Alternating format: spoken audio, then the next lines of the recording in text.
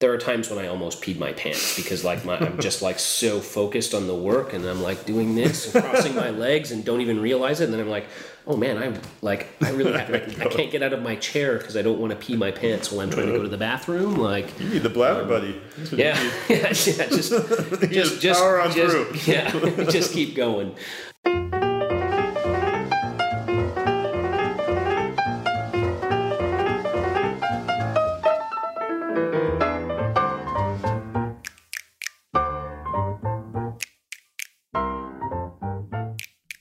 Hi, everybody. This is Soren Johnson, and you're listening to Designer Notes, a podcast about why we make games.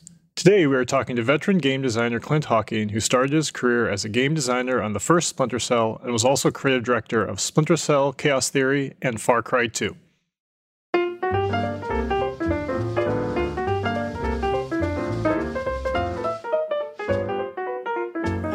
All right. So usually, what I start off with is what's the very first video game that you remember? The very first video game that I remember, man. I think it was Space Invaders. Like in the arcade? Well, I think there was a Space Invaders arcade machine in like a grocery store. Where would this be? In Ontario, where I was born when I was a kid. I would have been 6 or 7, maybe. Yeah. So yeah, I remember. I don't even remember if I ever got to play it. I just remember watching it, looking at it, and moving the stick and pressing the button. But it's in right. Its demo loop or whatever. And and my mom's like, we're not putting any money in that thing. Yeah, I think probably it was Space Invaders. I don't remember if I ever got to play it though. Like then, I have of course since played Space Invaders. Yeah. Space Invaders is the one with the 3 defensive barriers, right? Right. Yeah, I think so. That was it. Yeah. And you go back and forth, and there's the 4x8.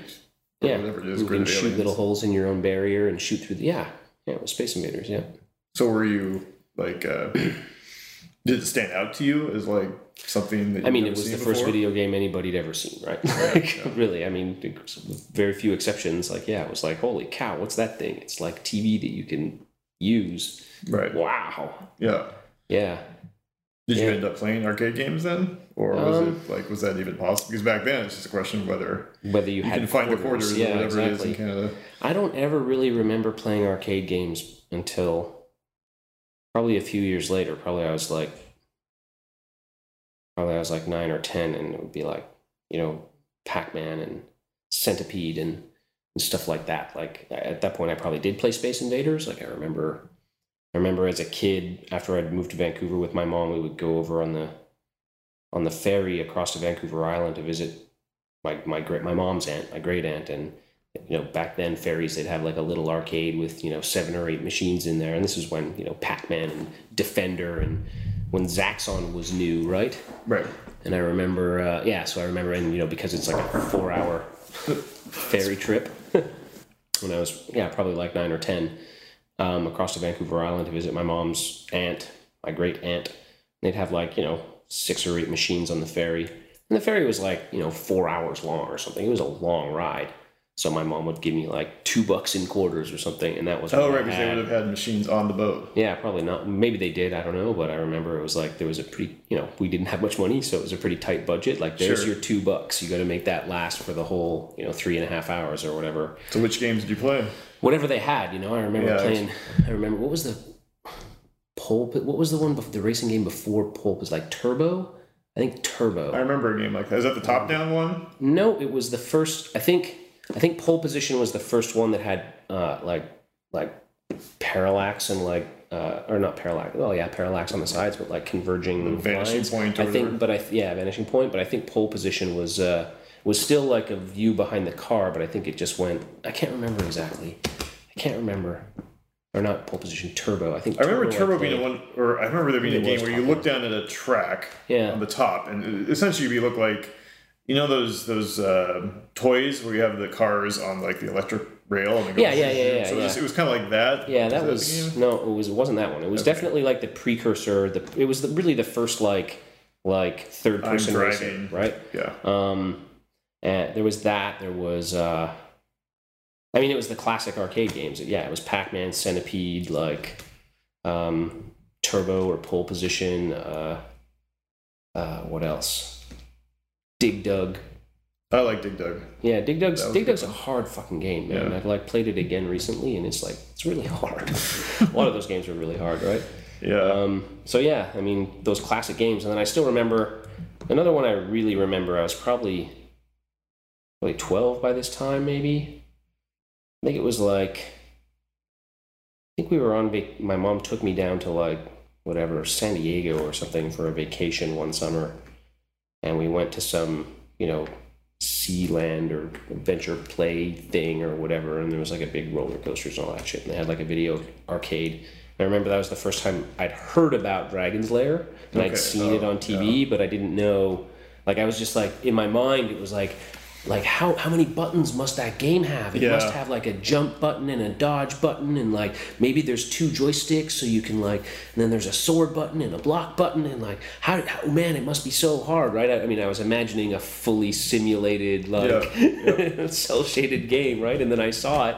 It was a joystick with 1 button, and then I was like, "What? I don't understand." And then tried to play it, and I, immediately got wasted because it's so bizarre. Yeah. And didn't like it from day one, just because I was like, "Man, this game's just frustrating." Yeah, Dragon's Lair is a really bizarre game, because for sure that was the game that when you saw it, you just you started imagining all these crazy games that could be possible, and I mean, the technology it was literally just a laser disc inside of an arcade cabinet, and it's just branching cutscenes. Yeah, it was the worst. Basically, it's the worst game of that era. It was really terrible. But the problem was, at that age, I couldn't afford the quarters to actually figure out how to play the game. Yeah. So it was just a whole bunch of sort of disappointing experiences with it. Yeah. But I think I was too young to be critical of it at that time. It was still wow, what the heck is this thing? Yeah.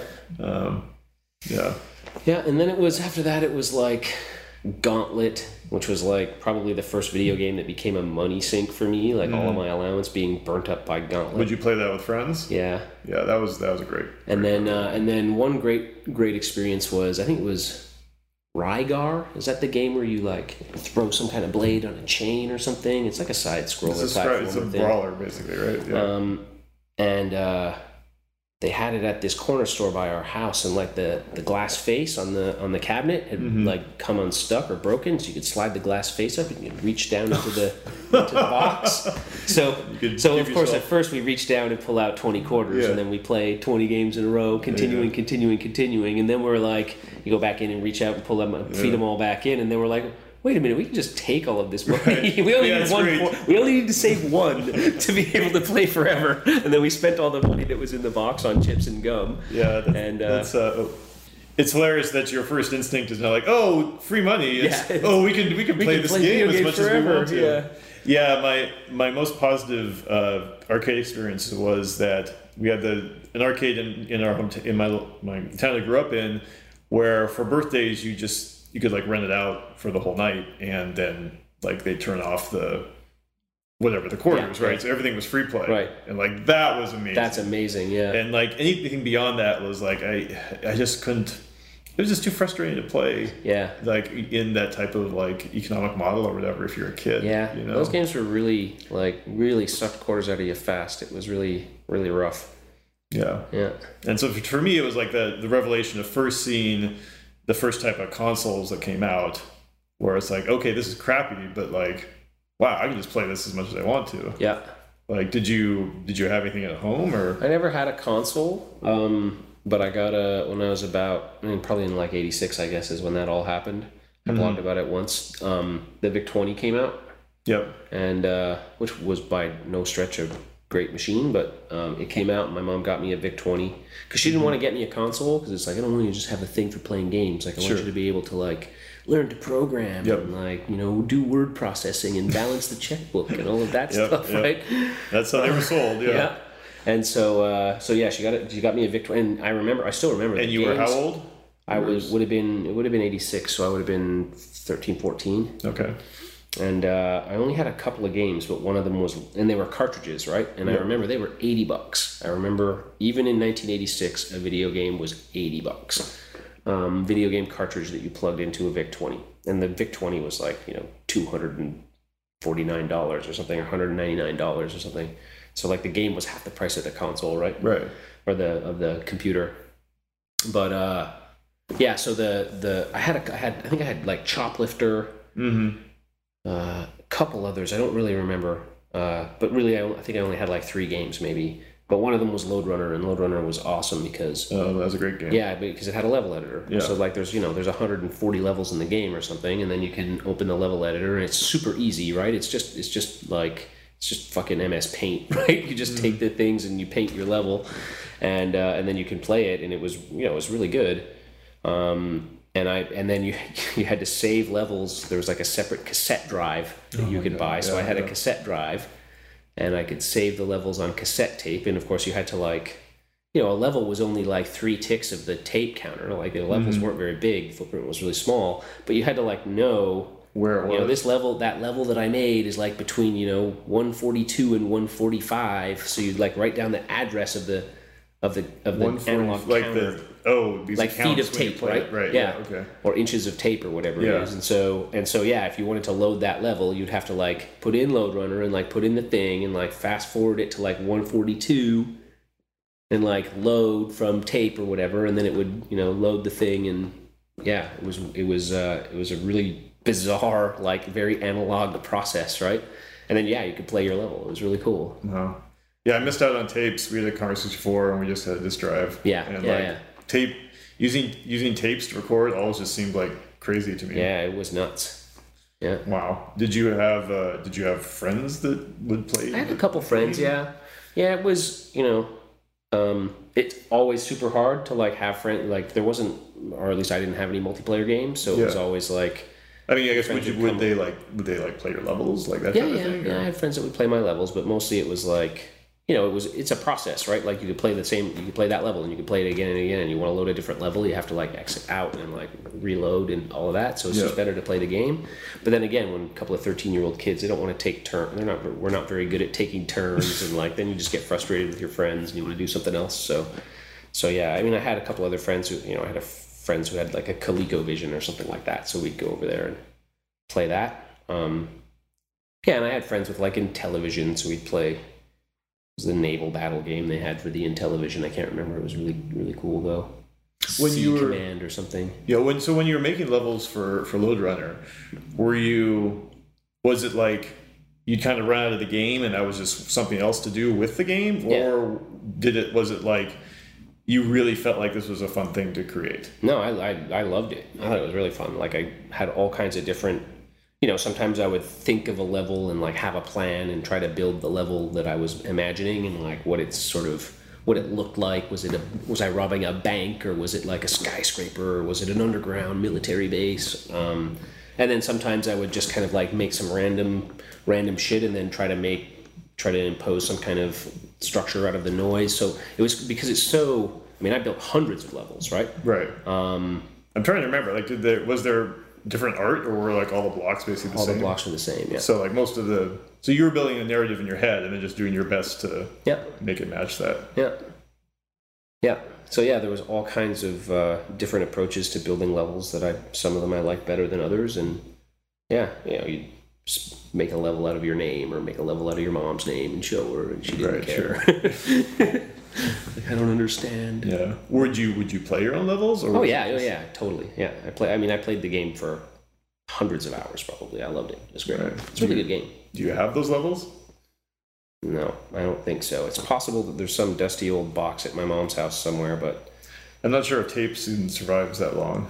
Yeah, it's possible that they're just dust. Yeah. Yeah, it's amazing to think of how much effort, because I didn't make a lot of Lode Runner stuff, but I did stuff with Pinball Construction Set, and Adventure Construction Set, and there was a whole kind of wave of games back in the mid '80s that were built around creativity, which I think was awesome at the time. It was really incredible that the developers were thinking like that.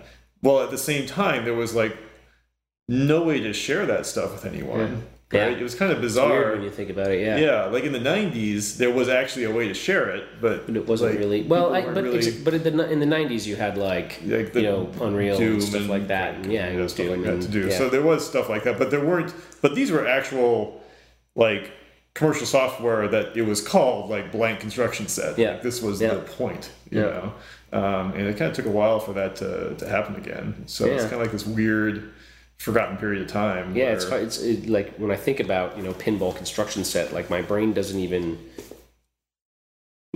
assumes that you would then share those levels over the internet with your friends, and they would play them and whatever, and there'd be a website where you download thousands of people's pinballs. But no, that just didn't not only didn't exist, no one had even imagined it yet. It's like building this thing for this technology that is not there yet. And it's actually, I mean, it's still a good idea. Like, it's actually kind of like someone should make a game like that now. Yeah, there probably is somewhere, but I'm sure I'm sure there's probably a bunch of pinball construction set games on Steam. Right. Yeah. Cool. So, what else were you doing like when you were a kid? Like, how did video games fit into your life as a whole? Like, was it a big passion of yours, or was it just one of those kind of things you do because you're a kid and you have lots of time? Yeah, I mean, I was always kind of like, like I said, we didn't have much money, so like I got that VIC-20. Like I think I got the VIC-20 on the same year that the Commodore 64 came out, and I got it because it was like, my mom was pretty poor, and it was like clearing out the VIC-20s to make room for the Christmas stock for the C64, right? So she probably got it at a really steep discount. And I never had a console. My first console was an Xbox. I literally never owned a console until an Xbox. It was always kids that I knew that had the Colecos or the Intellivisions, and going through high school, I had after I'd kind of outgrown the VIC-20 and it had become kind of obsolete. I had friends with, I had a friend with an Apple II, and we'd go over to his place and play Ultima. We'd go every day after school, go to his place, and figuring out Ultima. Which Ultima would it be? Ultima 4, I think, was the one we played. And we didn't know anything about it. It's like, how do you cast this spell? Like, we can't find an ingredient that we need. Someone's talking about this ingredient, and you're walking around randomly talking to people, and some dude in some village somewhere tells you about Nightshade and where you can find it. And there's no internet to look this shit up on. You just have to figure it out. Yeah, that world is gone. Like, you'll never be able to play games like that again. Did you guys make it through that game? Oh yeah, a couple of times. Yeah, on your own without help from anyone else? And we built out all our own notes, and had figured out what all the spells were by ourselves, and had all of our notebooks with what all the ingredients are and all the spells, and even. I remember I recently played, not that recently, within the last few years, I played Ultima 4 again, and discovered weird stuff like some people will tell you the wrong recipes for spells. So you'll put 2 of one ingredient in there that you only need to put 1 in, and then if you find some other dude somewhere randomly, he'll tell you, the common recipe for such and such spell, it has 1 too many of these, but and stuff like that we didn't figure out. So we were wow. It's really cool. Well, that's an accomplishment to make it through a game like that. Yeah, without any help. Yeah, back then. Because... Yeah, there was stuff that I remember. There are some dungeons in that game too that are really intentionally confusing and that kind of fold in on themselves and really weird. The level design is pretty abstract, but it's really easy to get lost. And I think if I remember right, the dungeons connect to one another from their lowest levels, so you end up coming out in different places in the world. Really? Some of that shit is really cryptic and hard to figure out. Yeah. I remember us having a really hard time with some of those things. And I remember us getting through the game and in some places not understanding how we even did it. Yeah. And that's, and so we would play again and try, I remember the second time we played, it's is it going to be the same characters or do we find different characters? We should try to find a different guy to be our paladin instead of that guy or whatever. But it's, it's always the same characters, but you don't know that. When you're playing for the first time. You're just I guess anybody could be in your party if you have the right, configuration. I mean, you can't, but yeah, you speculate about all the stuff that's actually there, and yeah, that game was amazing. Yeah. That's incredible. Were you affected by because when people worry about Ultima 4 now, what they usually talk about is how, he was kind of like trying to change the concept of what an RPG was. Like, it should be, it should be about the virtues, and like there was a morality system, and like, did that make an impact on you? I mean, we thought it was cool, but we didn't have anything to compare it with, so we didn't have any idea. RPG? Yeah, it was my first RPG. Oh, geez. Well, that's an interesting way to do it, right? Yeah. So yeah, we didn't have anything to compare it to, or any sense that that wasn't the way to do it. And, right. You didn't see what it was a reaction against. Yeah, and it's funny because I remember, that same guy, his name was Dave. Mm-hmm. We ended up, I guess probably the next year or the year after, not when we were in elementary school or high school. It would have been like elementary school we started, and then in high school we joined like the D&D group, and I didn't even know what D&D was, right? Mm-hmm. Like I was just like, I'd heard about it on TV. Right.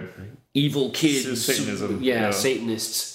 And I was like, well, I don't believe it's that. So we joined this D&D club at our school, and we got put in a group with, some older guys that we didn't know, and like these guys are still my friends today, right? Like, I was in grade 8 and met a couple of guys in grade 10 who were cool enough to not think that you're just supposed to beat up kids who are 2 years younger than you. Yeah.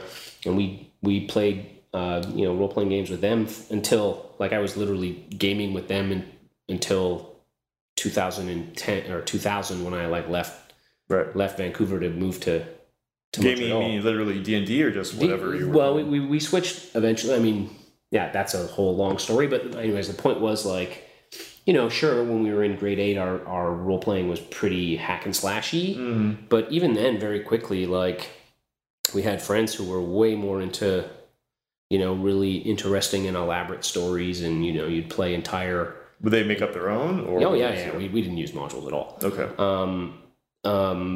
So yeah, we had friends who would make up really elaborate stories in fantasy worlds, and we'd play an entire Saturday night from whatever 5 o'clock until midnight, and we wouldn't even roll it. Well, we rolled it. We wouldn't kill a monster. Like, it was just like talking to people and like solving mysteries and going places, and so like our role playing got pretty sophisticated, I would say, from a pretty young age. I mean, I don't really know.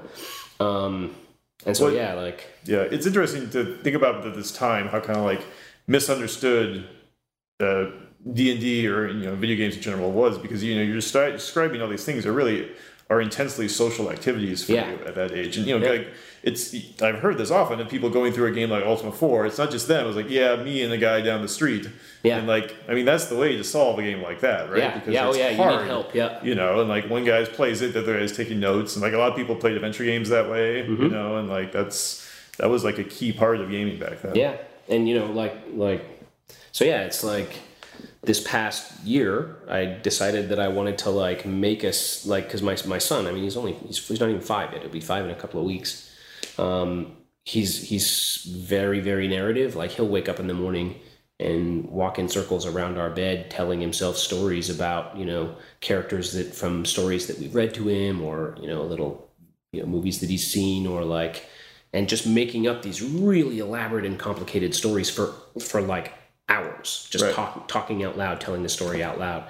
And I was like, well, I want to have, he's 4, so the stories are very, very unstructured and random. Mm-hmm. So I was like, well, I think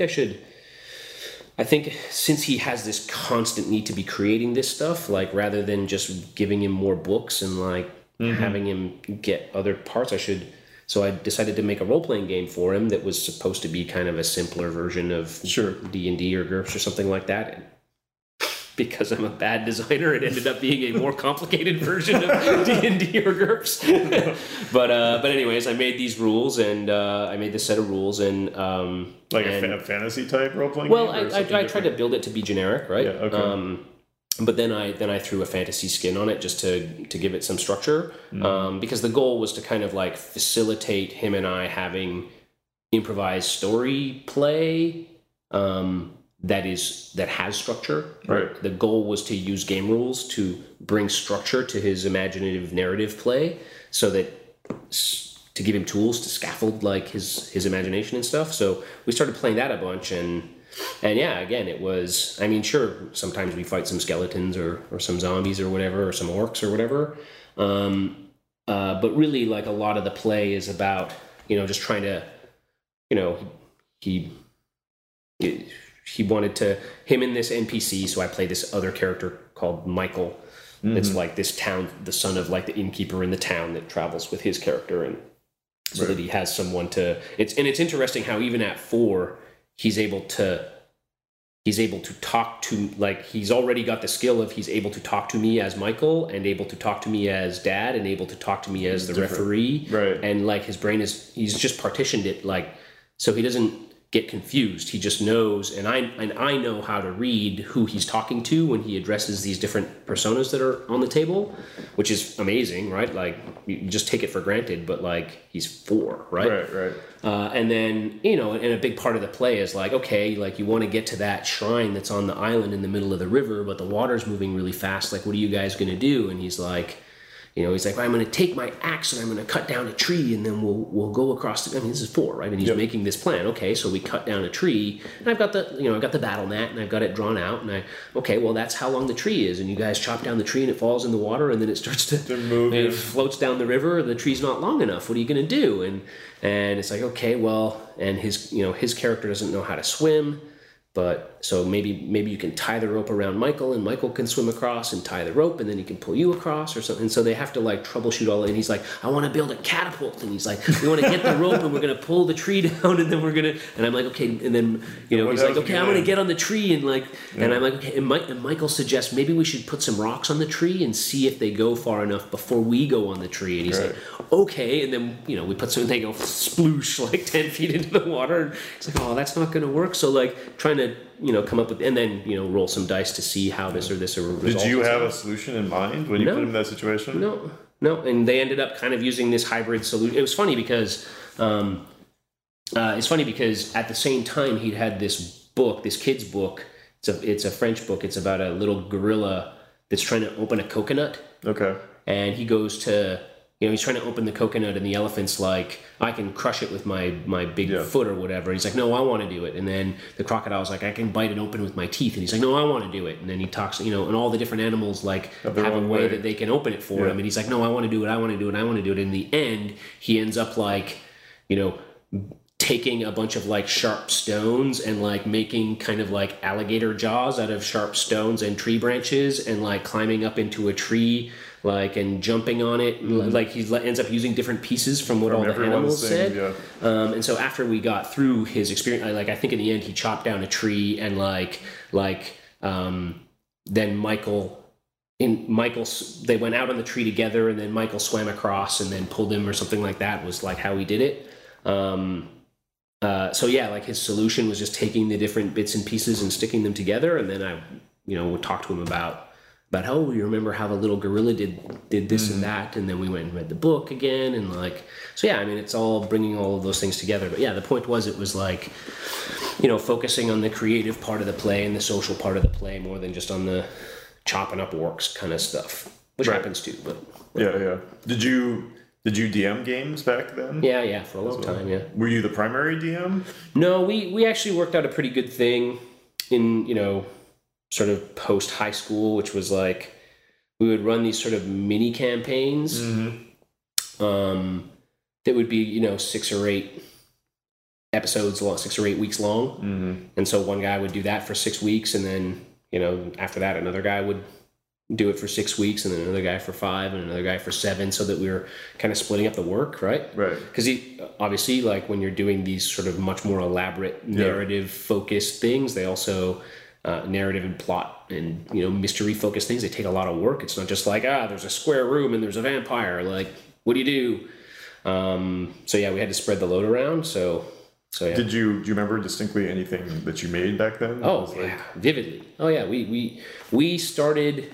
There was this long period of time where we started doing sort of episodic serialized stuff that started in.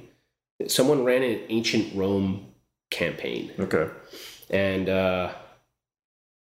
then someone ran a sequel to that campaign that was like, 10 years later, and it was like, a couple of the characters were the same, and a couple of them were like, the sons of the characters from the previous campaign or whatever. And then we ended up just moving through history. We ended up doing I don't think we ever did any medieval stuff. Maybe there was a big gap, but we also did a bunch of Victorian era stuff, and then some 1920s era stuff and 1930s era stuff, and some World War II. Was this based on GURPS maybe? Yeah, it was GURPS. Okay. Yeah, we were using GURPS. This is probably not D&D. So. Yeah, we were using GURPS.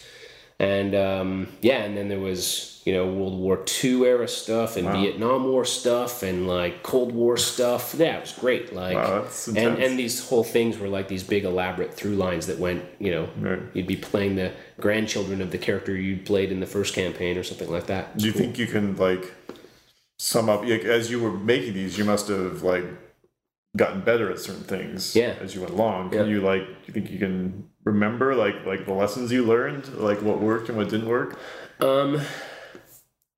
Because it's kind of so much of this stuff, and it doesn't apply to making the kind of video games that I make now. So much of it is being able to improvise and keep a complicated plot coherent and keep a through line in the face of players who are really fucking smart, right? Mm-hmm. They can figure out your plot in the first 15 minutes of your, you've got 6 weeks that you have to run this thing for 5 or 6 hours. You got 30 hours of campaign that you kind of have roughly structured in your head. They figure it out in 10 minutes. You're like, oh shit, what do I do, right? There's some monsters. Well, you guys fight the monsters. I gotta rebuild the whole game plot in my head. There's a lot of monsters. They're coming out everywhere. So yeah, there was there was this one series of campaigns we ran. We ran these sort of I don't want to call it really a horror thing, but it was more like League of Extraordinary Gentlemen. It was a Victorian era themed thing. One of the characters I think was a police inspector or something, but he was a werewolf. But like a bad werewolf. We needed to. It wasn't like he was cool because he was a werewolf. It was he has a serious problem because he's a werewolf, and we have to be careful, right? And another one of the characters was shit. I can't remember all the details. Anyways, one of the characters was an alchemist, right? Right. And I was running this campaign, and I had this thing where they were trying to. There was this plot to murder Queen Victoria, and this big assassin dude came and was trying to kill Queen Victoria, and everything went to shit, and they killed the main villain that I had queued up. Wow. They just fucking nailed him, and I was just oh shit, what do I do, right? And so you guys were very strict about if something happened. Pretty much, yeah. Yeah. You just had to roll with it. And so of course I had to reframe the whole thing so that the guy that was my main villain was actually just a pawn of some other unknown villain, and then I spent the next week trying to figure out how that was all going to work. But and then what got born out of that was this idea that the character who was the alchemist had been secretly working on a bunch of alchemical, and he became the Dr. Jekyll and Mr. Hyde character, but he didn't know it. So he was actually the one who his alter ego was the villain. And so over the course of the campaign, they're trying to find this character who they've now dubbed Mr. Ugly. They would solve some part of the mystery, and then they'd go to bed at night, and they'd wake up in the middle of the night and see this dark figure running away in the dark, having stolen the secrets that they found or the evidence that they had or whatever. And they're like, what do we do? This Mr. Ugly, he seems to know our every move. He's always one step ahead, because Mr. Ugly knew everything that the other character knew, but the other character didn't know about him. And at one point, they're chasing Mr. Ugly down this steam tunnel or something like that, and he's fast, and so he's gonna get away. And one of the characters just stops and empties his revolver down this steam tunnel into the dark, right? And I'm like, okay, well, roll the dice, and he got a critical hit. Right. And so okay, and he didn't know, right? I was making him roll behind because he couldn't see. And they go and they he just fired off the shots, and they went back and did some stuff, and then they're like, well, we should go down the steam pipes and see if we can find him. And then they find a blood trail, and then they find the alchemist character all beaten up and shot and left to die, right? And they're like, oh man, he was trying to kidnap this guy. Owen, and I fired into the dark, and but it's actually they thought Mr. Ugly was trying to kidnap the other character, and they're making up all this stuff. I'm like, I don't know why you think that, but okay, right? and then finally at one point, as they're they're inventing the entire field of ballistics and crime, it's all very Sherlock Holmes, right? They're inventing all this scientific inquiry into crime solving.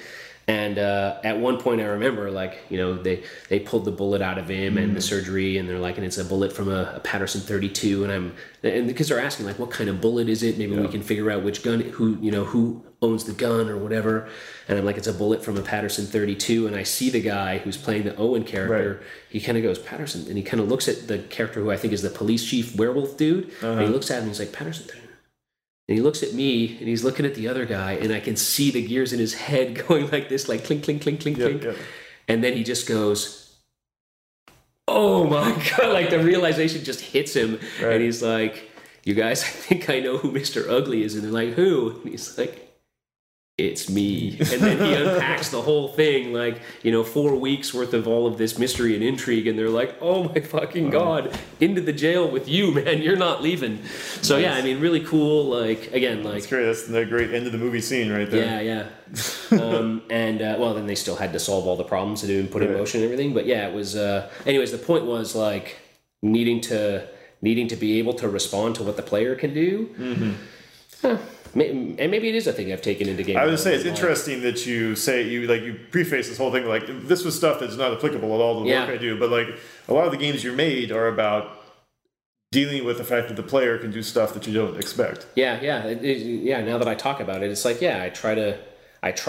It's like you said, we played with rules that were very the dice fall where they may, right? Like what happens is what happens. Roll with it, yeah. And so I guess that's true. That's kind of a philosophy that I have. It's like you if you're gonna simulate something, don't try to cordon it off. Let it be. Why did you have that philosophy at that age? Yeah, it's a really good question. I don't know. I mean, it's probably something that grew up with those guys. It's something we all did together, I guess. I don't know. And so I guess that's just always, it was far back as I can think, it's just always been my philosophy about games even before I made games. So. Yeah. Was most of the work in these campaigns sort of narrative based, or did you have a level component to it as well? Mostly we would occasionally we would have to do have a map for someone's base or someone's castle or someone's fortress or whatever. But for the most part, it was mostly just working out the story and the plot and who the characters were and what the major events would be, and then kind of a lot of improvisation to get through it. And then as needed, okay, you come to this little village and there's the thieves are working out the back of the stonemason, and so you'd draw the thing out on the battle mats and everybody'd have figures and stuff like that. But we usually didn't have those maps prepared much in advance. It wasn't the maps themselves weren't that important, really. There's so many different approaches because I made some modules too back in the day with the group I played with, and it was for me it was always just the best thing is a blank pad of graph paper. Yeah, sure. Right? That's how I start. And I probably put almost no time into the narrative. It was about here's this castle, and it's got it either goes up or goes down, or even better, it does both. Right.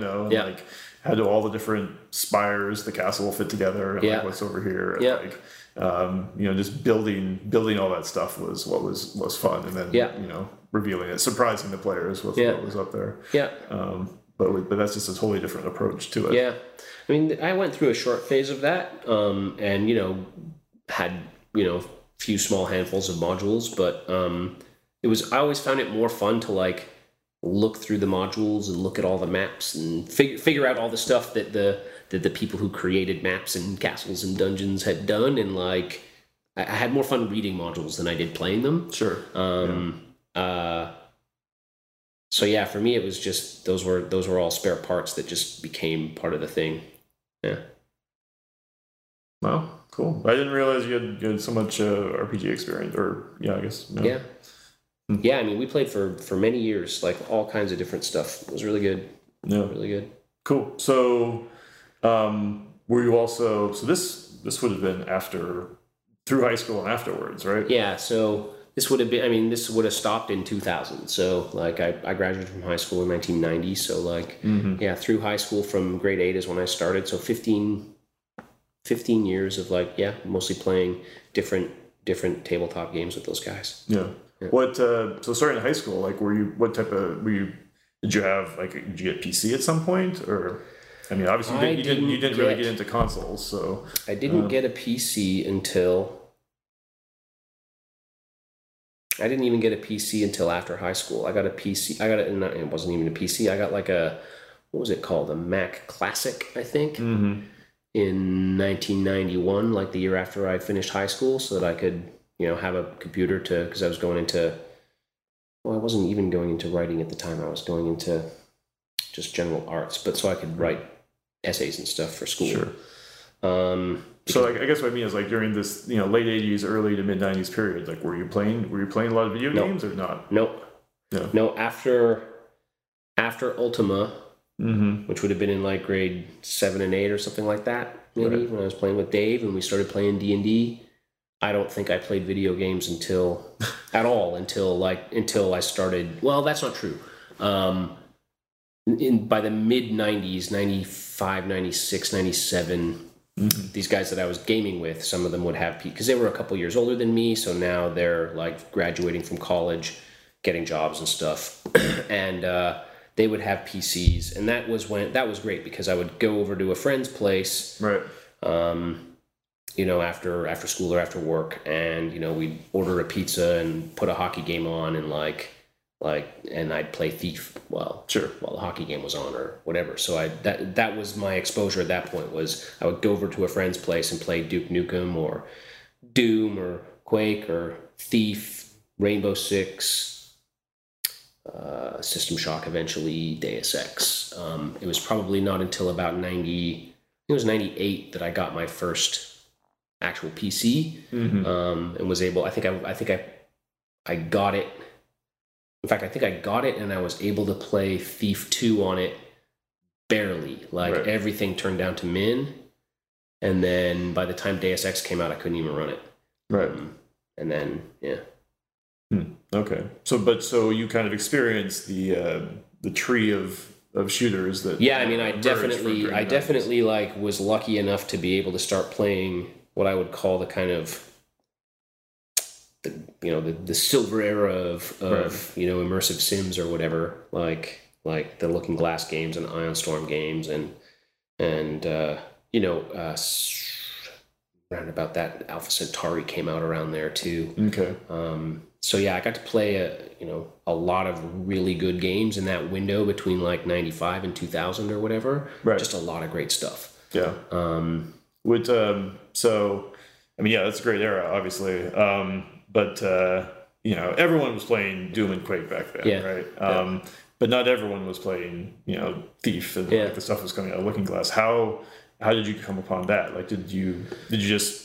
I mean, it was not even yours either. It was theirs. Yeah, right? yeah. So, were you just lucky that they wanted to buy Thief? I think, if I remember, like we played Doom a bunch and we thought it was fun, but mm-hmm. fun in the real casual way that people often think of games, just fun, light entertainment. It's hilarious. Right. And we had a few times when we would get a few machines together and there'd be 6 of us on a LAN or whatever, or 8 of us if we were lucky. And then I think Duke Nukem, believe it or not, actually collectively all of us, that little group of guys who were gaming together and different friends, so maybe 20 of us in different kind of pods of our extended circle of friends. I think Duke Nukem opened a lot of people's eyes to the idea that, because Doom is just a shooter. You just shoot things. Yeah. Duke Nukem has a lot more, the interactions are much more robust. You have trip mines, you have, you can blow holes in certain kinds of walls, you have, shrink rays and freeze rays and like different way, and you can flush toilets to get health back, and you can drink water, and there's there's all these there's ways the Hollow Duke, and there's just this more robust set of interactions that you can do in the world, many of which are meaningless, but some of which are really meaningful and interesting and expressive.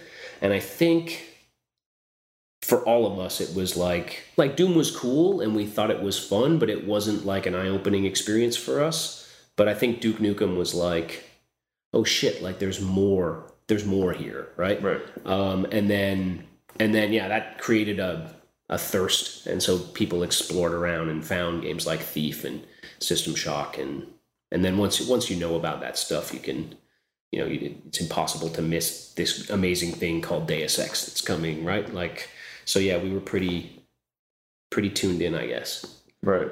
Yeah. Cool. Did you just?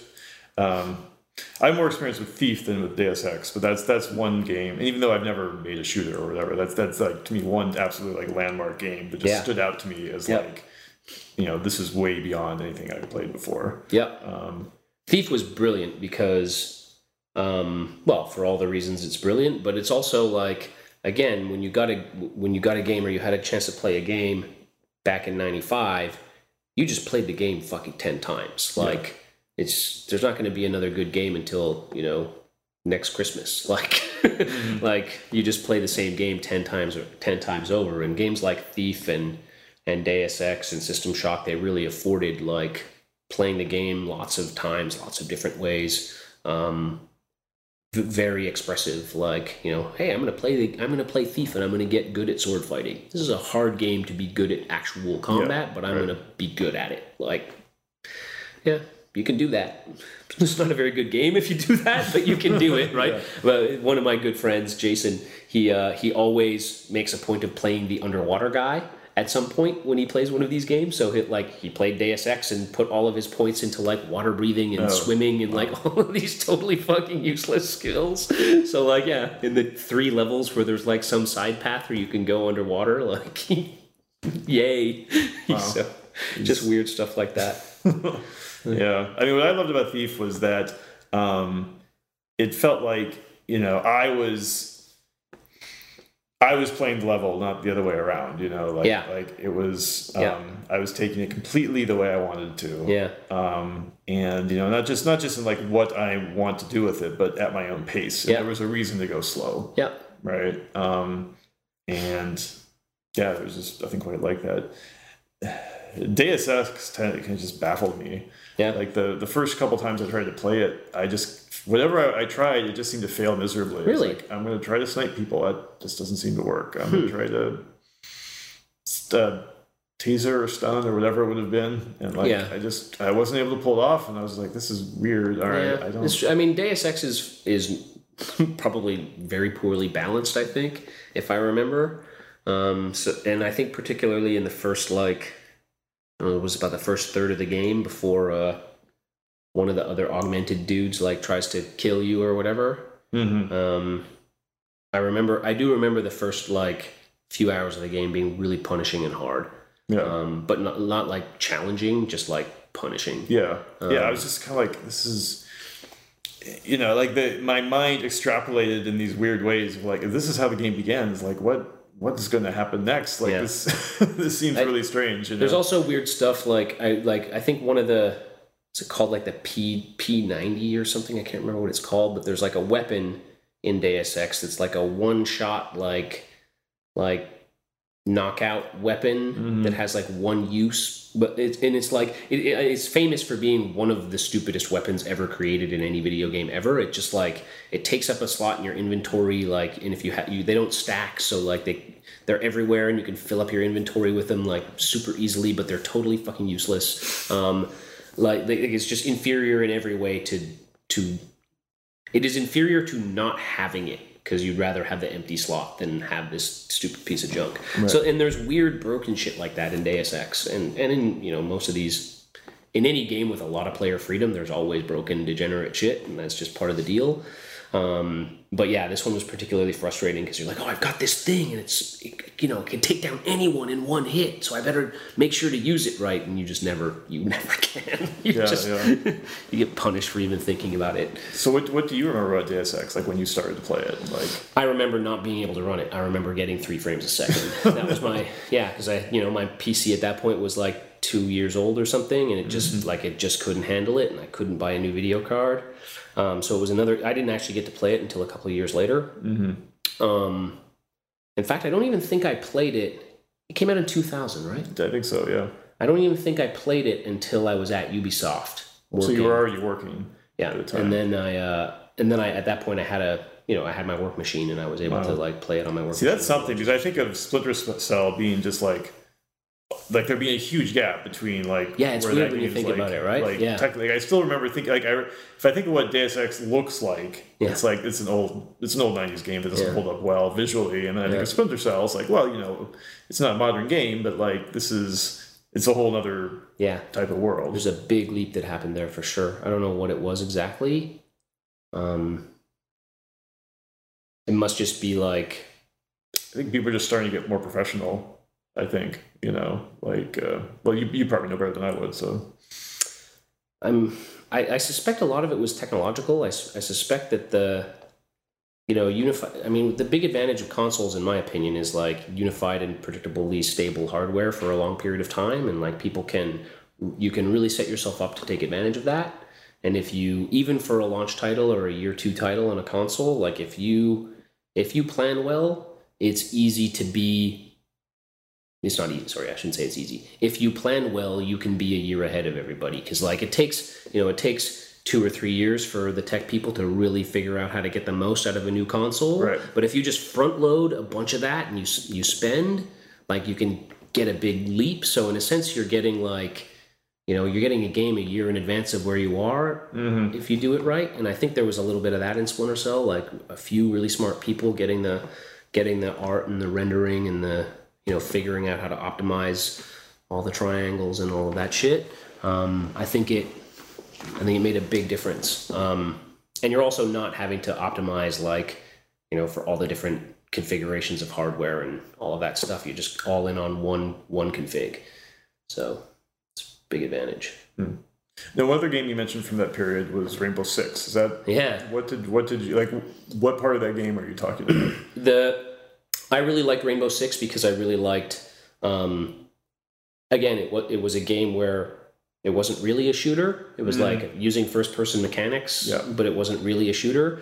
It's about, and I got really into the planning stuff and like using that really effectively and whatever. But then it was also like a really great game where we could all get our boxes together and like take them over to Joe's house and at 10 in the morning on a Saturday and spend 4 fucking hours getting the LAN set up and making sure everyone's got the same version of the patch and like all of the drivers are the same. Like, it was such a nightmare. But then once it was working, 2 in the afternoon, the LAN's set up. Then we have the barbecue and then we start playing and we play until 5 o'clock in the morning and play the whole game. So that was amazing, right? Like having 6 of us or whatever, all in the same room on a bunch of tables set up, like all facing each other and playing Rainbow Six, like having never played it before. Like, I think it was Rainbow Six Rogue Spear. We all bought it and we're like, we all swore we're not going to play it until we can all get together. And we picked a date and we got it all set up and we did that. And it was amazing. Like, that was such a great experience. Some of my best gaming stories ever. Like, I remember, my friend Pat Redding, right? Yep. So I remember there's a couple of amazing stories. One of them, was he in your D&D group? Yeah. Oh, wow. I've known Pat since about 1993 or something like that. But yeah, there's this Kosovo level in Rainbow Six Rogue Spear. There's like a crashed helicopter. Some American colonel's been taken hostage, and it's very hard because there's some long roads in this town. And there's like some snipers, and they just instantly kill you if you step into the line of fire instantly. And I remember we've tried this mission 5 or 6 times, and we're still trying to figure out where this sniper is. And I remember we find this little back thing through these buildings, and it's me and Pat on sort of one flank, and we come into this room, and like the wall of the room is blown out onto the street, and we go in and we stack up on either side of the room, like backs against the wall with a hole over here. And I'm looking at Pat's character model on my screen, and Pat's sitting like right where you are opposite me, and I'm like, and I realize that I have like an MP5 that doesn't have a scope on it, and he's got some kind of carbine with a scope. And I see him standing there on the screen, and I look over to him and I go, "Hey Pat, you've got a scope on your gun." And he's like, "Yep." I'm like, "Let's switch sides and you can look down the street." So we switch sides, and I go back to the wall, and he takes half a step from where I was just standing, bang, and he falls down dead. And I was just like, it was this weird thing of like, fuck, like that was me. If I'd taken half a step, I would be dead. Yeah. and then another amazing story was another time. There's like this pillbox in this base that you have to infiltrate, and there's a guard like looking out the window with a pillbox on a machine gun or something, and there's like a concrete doorway into the pillbox, and we finally managed to get up alongside of it, and we sneak under the window, and we're like, okay, what are we gonna do? Are we gonna pop in and shoot him? Like, how are we gonna get him? And Pat's like, I'm gonna throw a grenade and bounce it off the inside of the door frame into the thing. So he takes out the grenade, and I'm crouched behind him so I can see his character, and I see the grenade come in his hand, and he throws it, and the grenade hits the inside of the door frame, and then bounces like 3 points on the inside of the door frame, like door frame, lands in the middle of the door, and Pat goes, Murphy, and he starts backing up, and he runs into me, and I can't back up, and the guy inside goes, Granada, and comes running out the door to get away from the grenade, and takes half a step past the grenade, and it blows up, and he goes flying, and like, boom, and the screen goes white, and and then I'm like, holy shit, I'm alive. And Pat's like, I'm alive. Like the guy had like stepped over the grenade and taken the blast. And so we're both still alive. And then of course it's just like bang, bang, bang, bang, bang, bang, bang. And we're totally disoriented. Like, what's going on? And everybody's like, they're coming. And then we're in the middle of this gun battle. It's just a really crazy, intense, like, you know, intimate moment of like camaraderie. It was really cool. Yeah. I have actually very similar stories. Those are also my favorite memories from that era. Yeah. Was like playing with like 3 or 4 friends on Rainbow Six, Rogue Spear, Ghost Recon, all those series of games. It was because I mean I didn't get really sucked into Doom at all. Right. Like it was like, okay, that's kind of cool. Yeah. Right. But the first time I played Rainbow Six, it's like you get shot and you're dead. Yeah. And you're like, oh, okay, this is interesting. Yeah, this is different. Yeah. Right, you know, and we wouldn't play the story missions so much. We would do the terrorist hunt thing. Yeah. Which is like, I think it just puts like 20 guys on the level, kind of randomizes them. Yeah. And, you know, it'd be this intense thing of like, you know, usually we go in two pairs through the place, and, you know, one guy opens the door, the other guy is aiming left or aiming right, whatever. And like, I wasn't as good as some of the other guys, so it was like this intense thing of like, I want to contribute, but I also want to die. I don't want to die, because if I die, I'm going to be sitting around for 10 minutes waiting for them to clear the rest of the level. Yeah. But yeah, those experiences were great. Yeah. Were amazing. And I remember one of the first levels, is the first level in Rainbow Six, was in this museum. Do you remember that? I think the first level in the first Rainbow Six is the embassy. It's like a white embassy building. Okay, yeah, you probably remember that. But one of the. I mean, I never even touched the story. It was all just like win a multiplayer, do terrorist hunt, pick one of the things. But one of the levels was in a museum. Yeah. Where it's got the big rectangular open area, and then with the deck around the top. Yeah, the deck around the top. Yeah, and like there's a ship in one of the other rooms, and blah blah blah. And then I think that's one where there's that temple. There's the temple room with the slanted things. Now, I'd never been to New York before I played that game. Yeah, I have been. So you know, we played that level a whole bunch of times. And then later on, you know, when I moved out to Baltimore, you know, went to New York, and I go to the Met. You know, I walked in the Met, and I looked around, I was like, oh yeah. Whoa, this is weird. Yeah. It's the boat, and it's the temple, and like, that was some bizarre experience. Yeah, that is a weird experience. Yeah. Yeah. I mean, I have a lot of my knowledge of New York City came from playing Spider-Man 2. So I remember the first time, and I'd been to New York a couple times before that, but I remember the first time I went to New York after playing Spider-Man 2, and we're coming across whatever the bridge is that comes in from the airport, and you know, we go down onto the waterfront road around the side of the Manhattan or whatever, and I'm like, I actually like have a pretty good sense of where I am and where we're going because of Spider-Man. Yeah, that's cool. Funny. Do the Assassin's Creed games do a good job of that now? Well, I mean, I don't know, but because the cities are so. I mean, I've never been to Acre. Yeah, right, sure. But Venice, for example. But I've been playing Unity. I've been playing Assassin's Creed Unity quite a bit. Actually, I'm not now because all my stuff is in a box in a warehouse in Mississauga somewhere. But but yeah, I mean, I know Paris fairly well. I've been around there.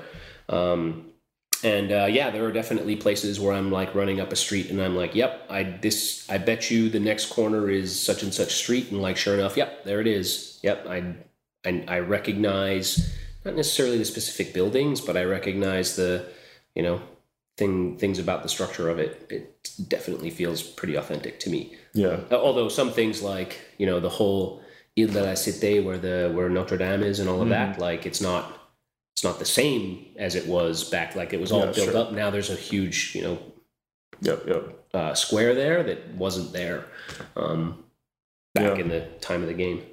Yeah. I mean, it must be something that would be actually, if you live in one of those cities, to like kind of be able to experience it. Because I mean, I don't know any of those locations well enough that like it would be meaningful to me to see like what's missing and what used to be here. But you kind of wonder where that seems like that's going to be something that's going to get only more and more interesting as technology gets better. Yeah. Really cool thing. So another game you mentioned during that era, which sticks out a bit, is Alpha Centauri. Sure. Yeah. So how did that happen? I don't know how it happened. Again, it was my friend Jason, the same guy who I would play Thief on his machine and System Shock and all that. But yeah, Alpha Centauri. Had you played Civ 1 or Civ 2? I'd never played Civ 1 or Civ 2. Okay. Although my friend Greg had, I think, played Civ 1 or Civ 2 or something. Sure. Anyways, and so yeah, they had Alpha Centauri, and I started playing that. And yeah, I mean, I love that game. I thought it was fantastic. It was my first time playing a real-time strategy game. A turn-based strategy game. And, like I'd never heard of a tech tree before. I'd never, I had no concept of what this kind of game was or what it meant. And yeah, I mean, it's a big game, right? You can really, and I think if I remember, you can like determine, you can set the size of the world. You can have a giant size world and all this kind of stuff. How about the sea levels are like, and the erosion levels, how old the world is. So yeah, I mean, and I have really, my experience in that game was I started as the Spartans, and almost immediately was at war with like the Morganites and the Believers. And was flanked, had bordered the Hive, and the Hive just fucking exploded, and they were just huge and so powerful. And just very immediately, I was just their bitch. Like I was just their servant, right? I was the buffer between them and the Believers, and I couldn't do anything. I couldn't grow. I couldn't wipe out the Believers or the Morganites. I couldn't make peace with anyone, and and the Hive was just giving me stuff and like keeping me around. And as the game progressed, I decided my strategy was I'm just going to go all in on building planet busters, and I don't know what's going to happen. And the Believers I remember at one point the Believers just kept attacking me, and it wasn't like I had one city. I had 10 or 12 cities or something, but the Believers just kept attacking me. And at one point, the Hive sent me Shard helicopters to help me defend against the Believers. And they sent me Shard, and they would send, the Shard helicopter would fly in, and then the pop-up would come. The Hive has sent you a Shard helicopter to help defend the city of such and such. You'd have to click OK, and then another pop-up, you cannot support Shard helicopter. And then you'd have to click OK. The Hive has sent you a Shard, and I swear to God, it took me half an hour to. They sent me like 200 fucking Shard helicopters, and I had to dismantle all of them because I couldn't support them. Like it was mind-boggling, right? How just outclassed and outgunned I was in every way.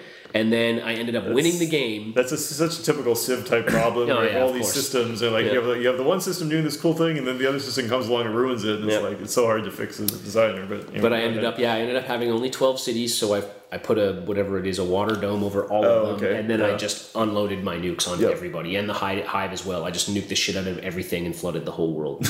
Like I was the only one left with my 7 dome cities. Like. I remember, again, same thing. I remember firing my 99 nukes or whatever it was at the Hive, and like watching all of their like anti, space weapon satellites or whatever, shooting them down. And it's like, because I think what happens is you shoot it, and every single one of their satellites can try to shoot it. Right. But they can only use a satellite once a turn or something. So like I'd shoot one and it would get through the first one and then get shot down by the second one. And then the next one would get shot down by the third one. And the next one would get missed by and then he had 52 satellites or something. And then by the time and then it was like, okay, now I've got 47 missiles left. Like, who's going to die? Wow. Yeah, it was crazy. Wow, you have a pretty intense memory of a game. I mean, these are pretty intense. 20 years ago. These are pretty intense, like formative things, right? Yeah. Like these were really. And you probably had hardly ever played a strategy type game. I had never. I'd played like real time strategy, a couple of real time strategy games. I was never a fan of real time strategy games at all. I'd played like one of the Command and Conquer games, and I think I'd played Dune on another friend's like Apple or something like that. Mm-hmm. But yeah, I never really liked them. This was a different thing. Yeah. Were you? I mean, it's kind of Al Centauri is kind of a hard place to start for the Civ series. Did you find it baffling or like? Like it's like you didn't have the paradigm that almost everyone else did who jumped into that game. I did have a manual. Yeah. And again, because I didn't, the computer wasn't mine. Like I would go, I'd watch my friend play for a few hours. I'd start a game. I'd play for an hour. Then I would take the manual home. Sure. Right? Yeah. And I'd read the fucking manual cover to cover. I remember reading the manual of that game. Absolutely. And then I would come back and then I'm like, okay, I think I know what I'm going to do. And I'd try. And, my friend was there to help answer questions and so on and so forth. But yeah, I mean, it was a pretty intense baptism. And like I said, like had I not been taken under the wing of the Hive from the very beginning of the game, I just would have lost instantly. Yeah. Well, the diplomacy is probably the thing that stands out the most of Al Centauri that was like really notable because that game did a great job of putting up factions in sort of it had these factions that had natural opposition to each other. Right. Yeah. So one of the most of the Civ games, a common thing that you'll see players do is, they basically put all the resources to just make everybody happy. Right. Right. Like maybe they're going to try to conquer the world, but if they just want to like try to get as big as possible, it's like, well, I'm just going to give everyone gifts and try to make sure they all love me. Right. Right. Whereas Al Centauri forces you to make choices. Yeah. Right. You can't make both of us happy. Yeah. You can't be friends with the believers if you're friends with the Hive. Right. You're going to have to make a choice. And in fact, if you refuse to make a choice, you'll probably make us both unhappy. Yeah. Which was like a great. So, yeah. That was a great thing about the design. Wow. Okay. So what were you doing during this period of time? Because you graduated in 1990. I was after I graduated high school. So there's a 10-year gap. Yeah. So after I graduated high school, I went to like a community college to like finish out, to do my first 2 years of like general arts, right? Mm-hmm. In Ontario? This is in Vancouver. I was living in Vancouver. Oh, you were right. That's what you mentioned. So I did 2 years in community college, and then decided that I didn't want to go do like a BA, and that I wanted to. So I did 2 years of community college because I wanted to do a BA, and then for my electives I took creative writing, at that point, I decided I didn't want to do a BA. I probably wanted to do a BFA, but I didn't want to go into the creative writing program because I didn't even know if I didn't even apply. I probably wouldn't have been accepted, but I didn't want to. I wasn't mentally prepared for what would be involved in having to have criticism on my writing. Right. But I knew I was a shitty artist. So I went in the same community college where I'd done my 2 years of general arts. I transferred into the visual fine arts program there, like drawing and painting and sculpture and all of that stuff. And got accepted into that weirdly because I'm a terrible artist. But I guess I was good enough to get in. And so I did 2 years of a BFA essentially in visual fine arts, and that was kind of on purpose because it was a way for me to start to learn how to be critical about my What did you think you wanted to do at this point, or was that I wanted to be a writer? You wanted to be a writer. Yeah, I wanted to be a writer, and I knew in order to do it, what type of a writer? You wanted to write novels? Yeah, I want to be a novelist. Okay. And I knew I would have to learn how to take criticism, and that if I tried to do that with my writing, it would have been a disaster. But I knew I was a shitty artist, so like I could go into art school, and if I could get in, people would tell me that my painting sucked, and I would be like, "Yeah, you're right, it does." Like, help me get better, right? So I could learn kind of a positive culture of criticism and why did you want to be a writer? I think I'd probably always. I mean, I remember from being 5 years old wanting to be a writer. So yeah, I mean, because you enjoy making stories, because you enjoy the process of writing, because you want to be creative. Because I enjoyed making stories. Yeah, I enjoyed making stories and expressing myself and right. So that must have been the D&D modules we talked about. That must have been one of the big major outlets for that. Yeah, for sure. Yeah. Did you also write like short stories and stuff like this? Yeah, I wrote lots of short stories. Yeah, all through school and college and everything. I was always writing stories. Do you ever go look at those again? I only kept a very small number. Right. I mean, it's good to do work, right? Like that's super important if you want to like do that type of thing. Like, what type of stories did you write? All kinds. I mean, like different. I mean, a lot character based, or were they like? I mean, they changed a lot over the years. Like obviously, like they were when I was a kid, they were really like teenager, teen angst action stories, and then as I got older, there was a kind of a science fiction-y kind of phase, and then. And then as I got older still, like and then into college and university, my stories got really like weird, and I don't want to say like weird, like not William S. Burroughs weird, but really, really crazy, like Pynchon weird. Mm-hmm. Which were you doing a lot of reading, I assume, at this time as well? Like who did you like? I mean, I always tried to read classics, so I would be reading Hemingway and whatever, Shakespeare and Fitzgerald and like right. And because you liked it, or because you felt like you wanted the background? It was a responsibility. Yeah, okay. And mostly I didn't like. And what did you read that you loved? Not much. Really? Like probably. I mean, don't get me wrong. There's lots of Hemingway that I love. Sure. But stuff that I loved. Most science fiction or I just don't even read fantasy. I tried to read a couple of fantasy books. This is just unreadable garbage. Some science fiction, but not much. Most of it was garbage. And probably until I read Neuromancer, I was like, okay, I get it. There's a way to write science fiction that isn't just schlocky crap. Neuromancer was very eye-opening for me, for sure. Yeah, I was too young to read that book when it came out, but it was like this was like, this is a book I know that I will like. I'm going to try to read it. Yeah. Someday I will love this book. Yeah. And then I started to get into Pynchon and more modern stuff. So yeah, I mean, after I finished fine arts in college, I used the fine arts to transfer into a BFA program, and the 2 years of arts, like to transfer into a creative writing program at UBC. And then I finished my BFA in creative writing at UBC. And then from there, I went into the master's in creative writing program at UBC. Oh, wow. And did my master's degree in creative writing. Right. So you did a lot of schooling. Yeah. I was in school. After high school, I had 2, 4, 6, 8 years. So 9 years, actually, because there was kind of a weird 1990 to 1998 or 99 or whatever. Yeah. Wow. And then technically, I actually didn't get technically that's when I finished my coursework, was in 99 or whatever.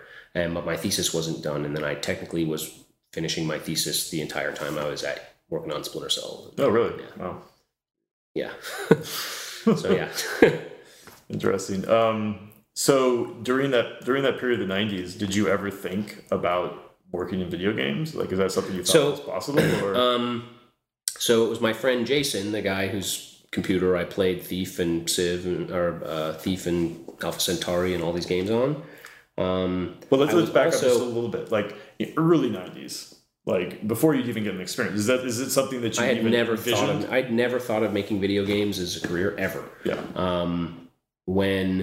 And then in the mid, when I was doing my master's degree, me and Pat Redding and these other guys were making an independent film that I had written that was going to be my thesis, but then I decided it wouldn't be my thesis. Mm-hmm. We were making an independent movie, like we shot it, like that was like ironically a little bit like Splinter Cell, really? Bizarrely.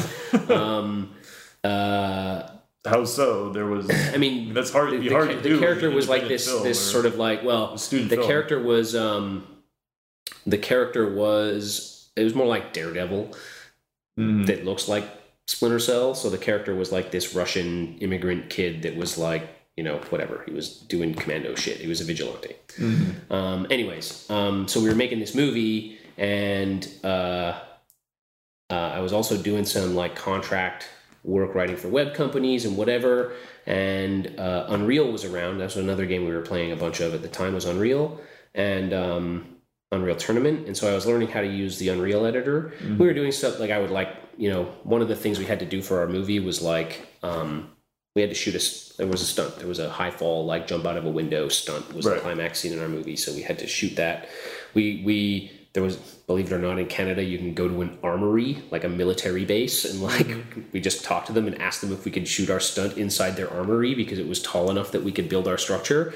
Wow. So we went in and we, took a bunch of photographs of the inside of an armor. Like, I don't think they would let you do that in the US. and measured everything. And then like I built a mock-up of the armory in Unreal so we could figure out like how big all of our stuff needed to be and like where we would put the cameras, and we could do trial runs of getting the shots and all of that kind of stuff. Right. Was that literally the reason you first started to use a level editor? No.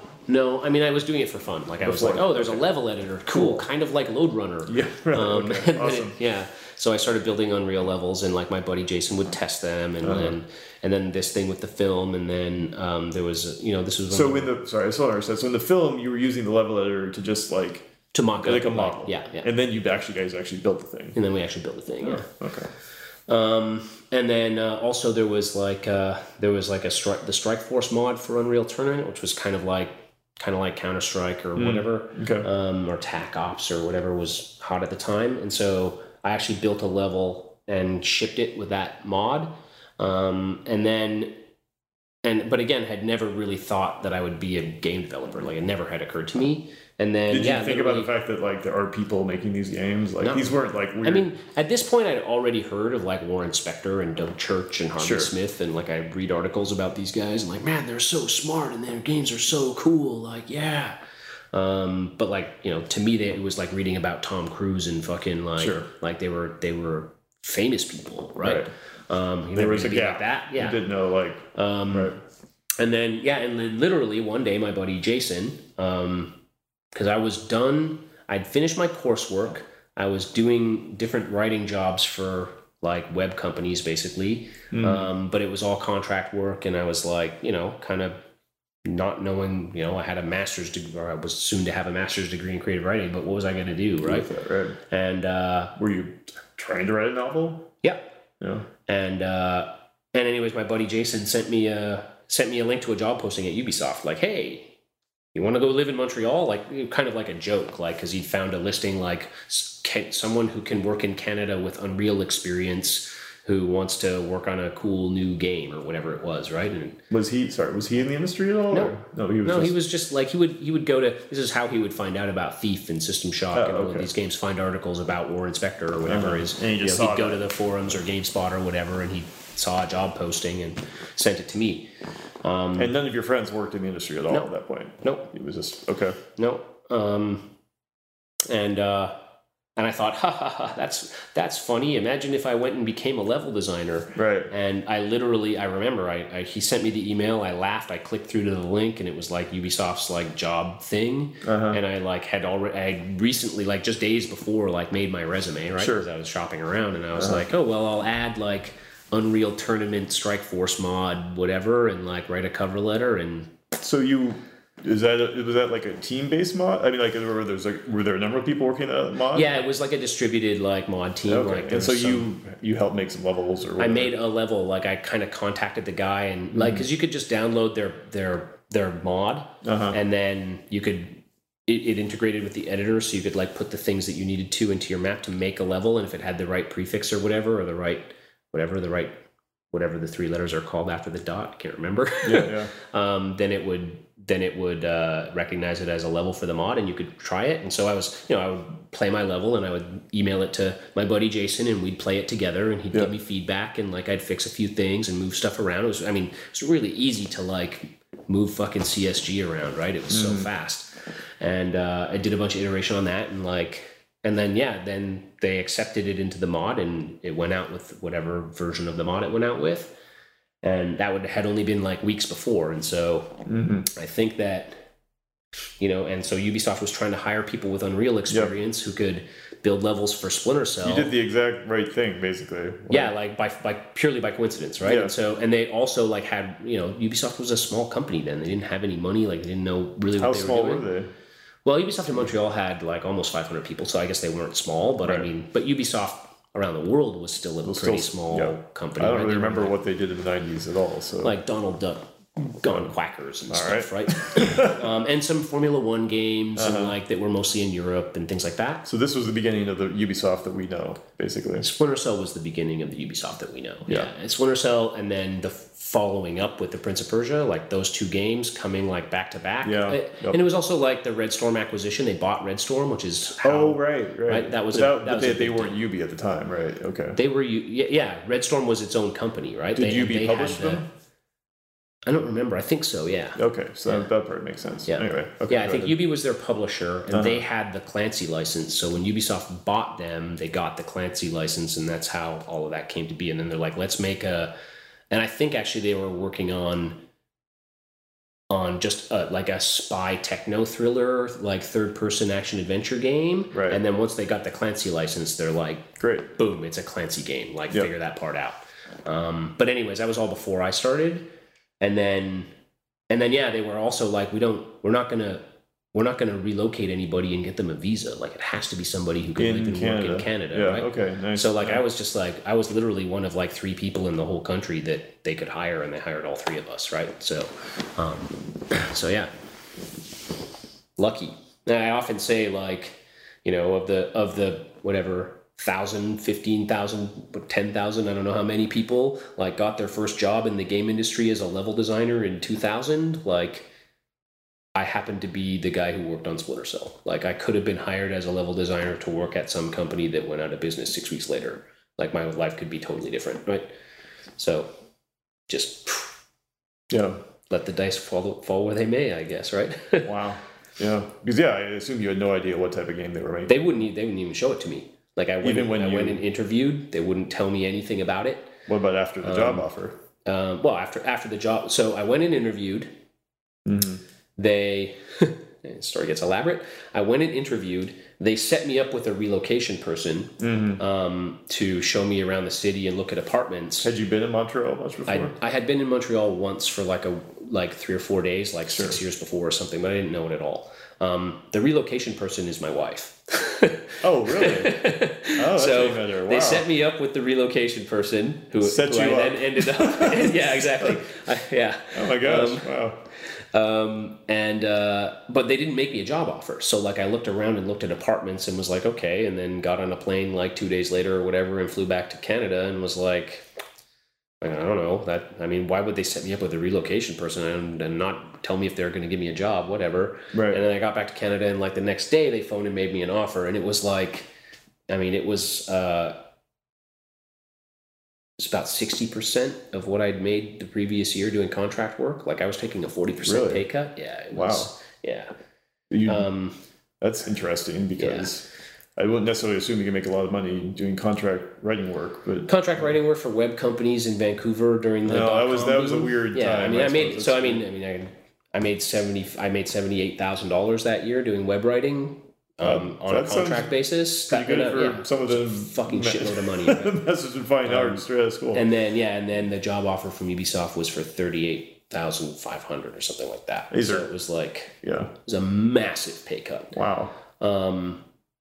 I was like, I pushed back really hard to get them to bring the numbers up, and I was like, oh God, I don't know if I can afford to live on under $40,000 a year, and like, what happens if I move out there, and like, in 2 months, I'm just like, my credit cards are maxed out, and I can't So that was pretty stressful. Like, it's one thing to take a low-paying job. It's another thing to like move across the country into a different culture where you don't know anybody and take a really low-paying job. There's this cute girl who wants to relocate me. Yeah, exactly. Exactly, yeah. So they had that going in their favor. And then, I mean, it ended up working out like... How'd you make the decision? I mean... I just said, fuck it, I'm just going to do it. Yeah. I mean, just because they're like, I want to work on video games. This seems really cool. Yeah, I mean, it seemed like. And did they tell you what the game was at that point? Nope. I didn't find out what the game was until after I got there. Wow. So you could have been like, showed up and like, okay, we're working on Donald Duck 2. Yeah. Yeah. I had, because I remember when I came back and I went and talked to my friend Jason about it, and we like started sniffing around into Ubisoft, and we'd known already about the Red Storm thing, and we were like, okay, like they want people with Unreal experience, and they're talking about, like, they told me it was like an action adventure spy kind of techno thing, and I was like, okay, well maybe it's like, and I was literally thinking, okay, maybe it's kind of like a modern day Thief, like maybe it's like a Tom Clancy's Thief or something, like, and that's that's what we, from the information that we were able to put together, that's what me and my buddy Jason were like, yeah, I mean, best case scenario, it could be that'd be amazing, right? And I was absolutely, I didn't know it was on Xbox, I don't think. So like I had never even considered the idea that it might be a console game. Like I had no fucking clue, right? So it's like I'd literally never held a dual analog in my life, right? Wow. So like I showed up there and like I saw the game and I was like, holy shit, it looks really good, right? Like I saw their prototypes and stuff. But I was like, it's a third-person game? I don't think I'd ever played a third-person game. Maybe I had. Maybe I'd played like a couple levels of Hitman or something. So like I had an idea of the third-person thing, but like to me, a third-person game was like Tomb Raider or Metal Gear or something. Like, but early ones, like pre Metal Gear Solid, like the or like the Tomb Raider jumping, climbing, puzzly kind of stuff, and I was just like, oh boy, it's a third-person game. That sucks. Third-person games are lame. They're for kids, right? And I'd never held a dual analog. I didn't even know what to do, right? So I was definitely in over my head, but very quickly you could see like, okay, there's a lot of cool player tools here, and like a lot of and I'm pretty intimately familiar with Thief and System Shock and Deus Ex and all of these games, and they're talking about the same kind of stuff, and Rainbow Six. Like I love all of the games that are like that this game around here. Yeah. So it's like, I wish it wasn't third person, but like we'll find a way to make it work. Or you think like now, like it should have been a third person game? Oh yeah, absolutely. Yeah. Because I think the situational awareness is really important. Also because of all the climbing that you do and the environmental interaction, I think you just can't do that stuff as nearly as well in first person. Like it doesn't work. Yeah. So yeah, it's funny actually if I think about it. I played Splinter Cell, and up to that point, the way you talk about the split between first and third person, I just never thought about it this way. Right. But because I'm pretty sure at that point, that may have been the first third person game I had ever played. Right. Because I don't know why. I mean, just Tomb Raider just seemed kind of weird to me. Yeah. Like the graphics were so polygonal that like it did not connect with me at all. And so, but I played a lot of the first person games. And I basically got stuck in one of the early levels of Splinter Cell, just no idea what. I remember I did the tutorial. I remember something like going through an apartment and a fire, and then I ended up in an alley. And I just had no idea what to do. I'm like, okay, I'm in the alley. That's my level, and I know where you were stuck. Oh, really? I looked it up later, and I figured I had to like go up a drain pipe and like take a wire. No, go on a ledge. Okay. Like maybe the bottom of a fire escape where you're going like your arms like that. We're on radio here. I'm saying you're holding on the bottom of fire escape like hand over hand, trying to go horizontally, and I didn't know that was a verb. I guess. Like I just didn't even know that was possible. So I was just like, I have no idea what to do, and that was that's it. I know. I know. Like, and it was. But I think that's because like up to that point, I only played first person games, so I didn't think of interact. To me, like the environments were only like 2-dimensional space. Yeah. Basically, like you should be able to walk everywhere or maybe climb a ladder. Yep. Right. Like that's it. Basically. Yeah. I mean, we had. We made obviously so many mistakes on those games. Like we had no idea how to make games. We had no idea how to think like players encountering the games for the first time. Like even if you knew what all the verbs were, and even if you were fluent in them, the game was the original Splinter Cell was just punishingly difficult. Like I remember towards beta, like some of the first times I'd played other people's maps, right? extensively. Like we'd play a little bit each other's maps and share them around and test little parts or whatever. But like the first time I ever sat down to like play someone's map from beginning to end that I'd only ever seen a few rooms of. Right. And like, you know, I can do anything in the game. Like I'm totally fluent on the controls. I play, you know, hours a day, every day for a year and a half. Yep. And I couldn't get through it.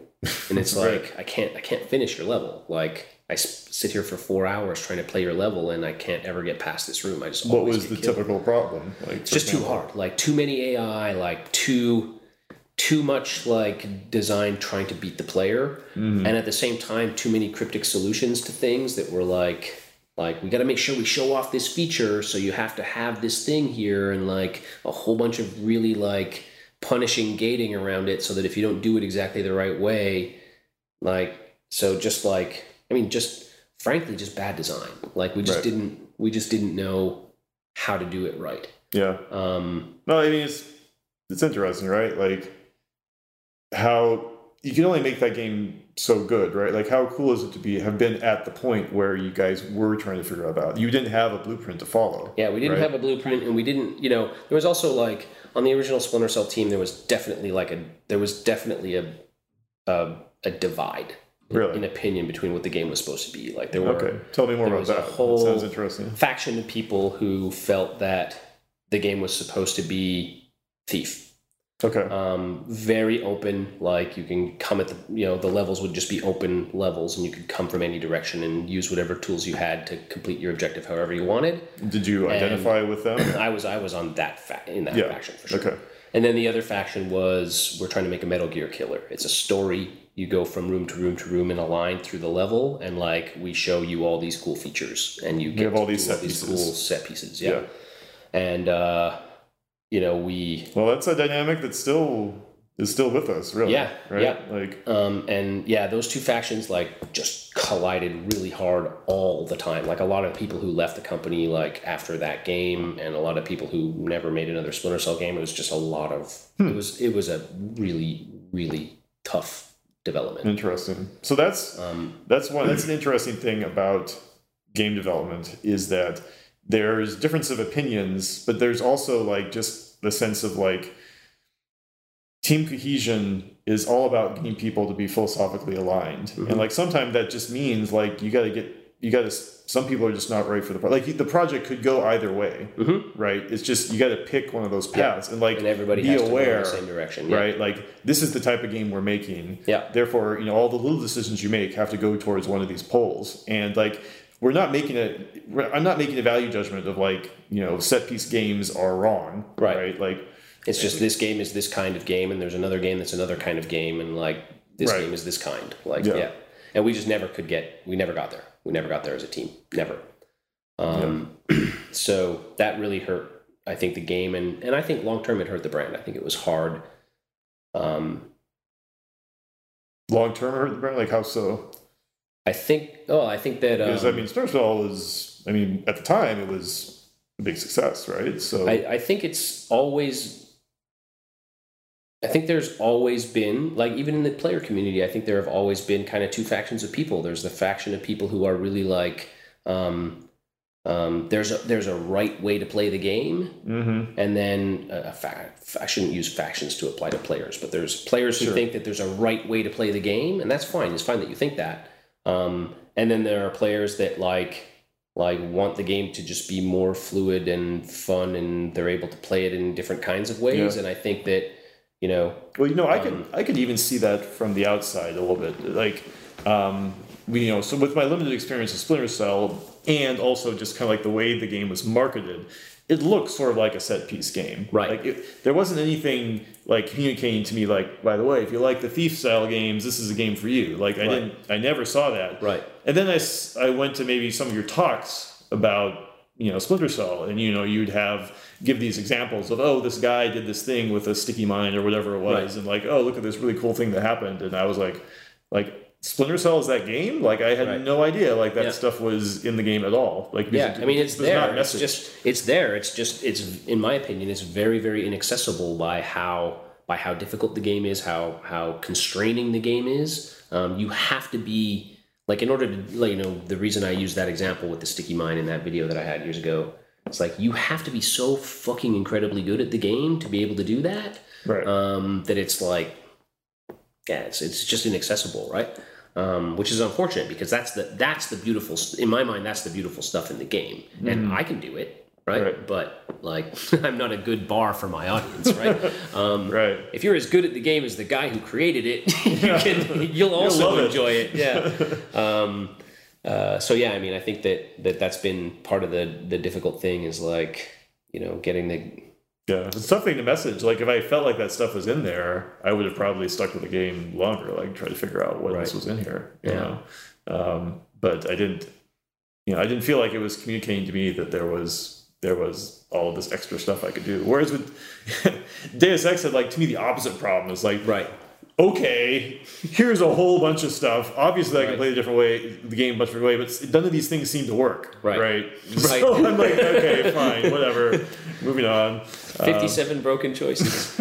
Yeah. So, interesting. All right. Well, so you joined the team, and like right fresh off the boat, you were like, okay, you're a level designer. Yep. Is that essentially what it was? Yep. And what levels did you start making? I started making that first level that you never got past.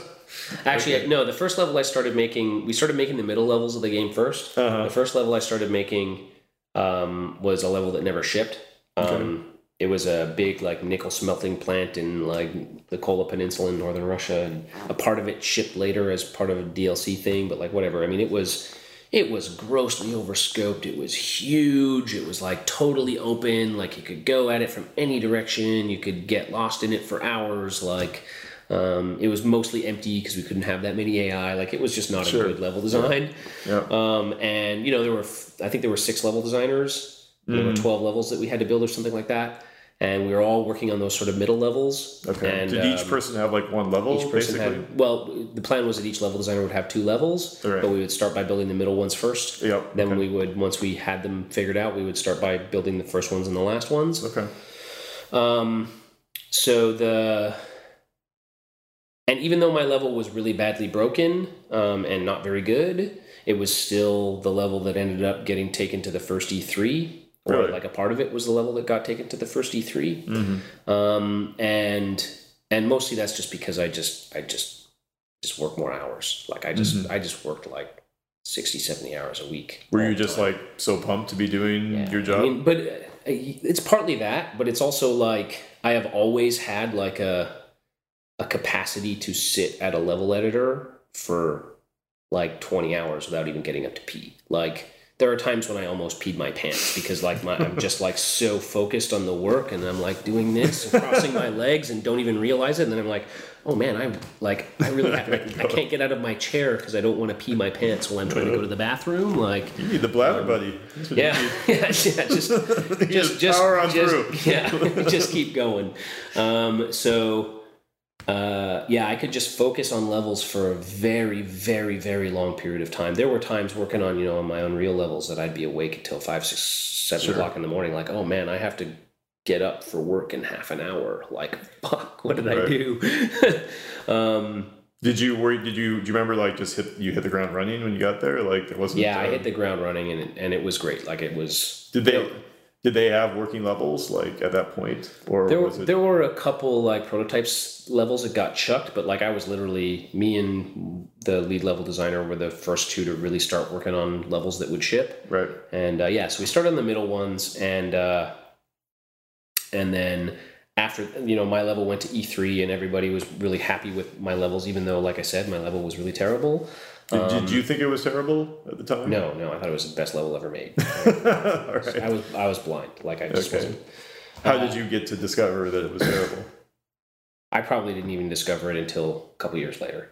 But it didn't ship, right? It didn't ship. No, well, that's a long story. So that level went to E3, or a chunk of it did, and then that was just a huge amount. Like the excitement for the game after E3 was just unbelievable, and Ubisoft was super excited, and there was like deals being made with Microsoft, and everything was going to be awesome. This is E3 2001? Is that it? 2001 or 2000? Yeah, it must have been 2001. No, it must have been 2002. Okay. Yeah.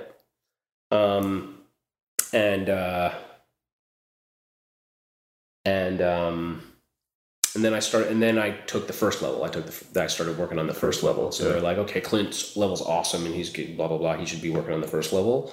And yeah, it's also not very good for different reasons. There's parts of it are really good, but then like part of that level also became the level that shipped in the OXM like demo disc for Xbox Magazine.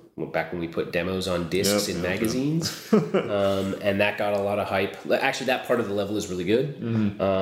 And it's got a lot of player freedom in a lot of ways, even though it's very small. It's like a 5-room police precinct or something. Like there's a lot of different, a lot of different tools you can use and some fun stuff. And the graphics were amazing. It blew people's minds, right? Yeah. And so... But, while we're working on the back end, so I've switched over to working on the first level of the game. So now I'm working on 2 levels. And all of the LDs are working on 2 levels, and we're all really fucking buried. We had to fire one of the LDs, so that cut down our staff. That was hard. The game designer was just too frustrated with the factional politics and quit.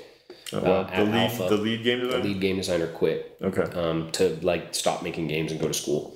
Wow. So they asked me to be the game designer, and then at beta, the writer quit to go make movies, and so they asked me to take over. I mean, the script was done. Right. Done. The script was written and largely recorded, but there was still a bunch of emails that needed to be written and a bunch of things that needed to be added and changed and whatever. So I took over the script, and I'd worked really closely with him on different levels and different ideas and all that kind of stuff.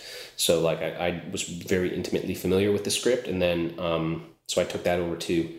And then post beta, we're realizing, okay, we've lost a level designer. Some of these levels aren't coming together. Some of them are bad. Some of them need to have massive cuts and changes made. The art team is saying they can only do this much. What are we going to cut? Blah, blah, blah, blah, blah.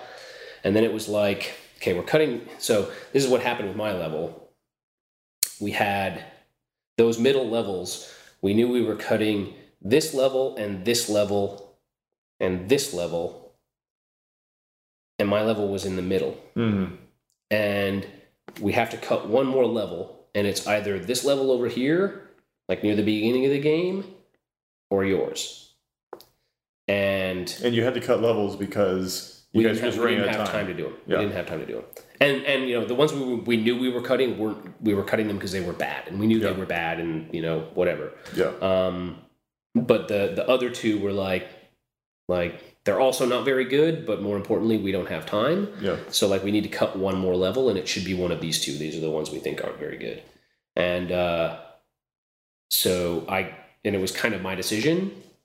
As the lead game designer and writer and level designer.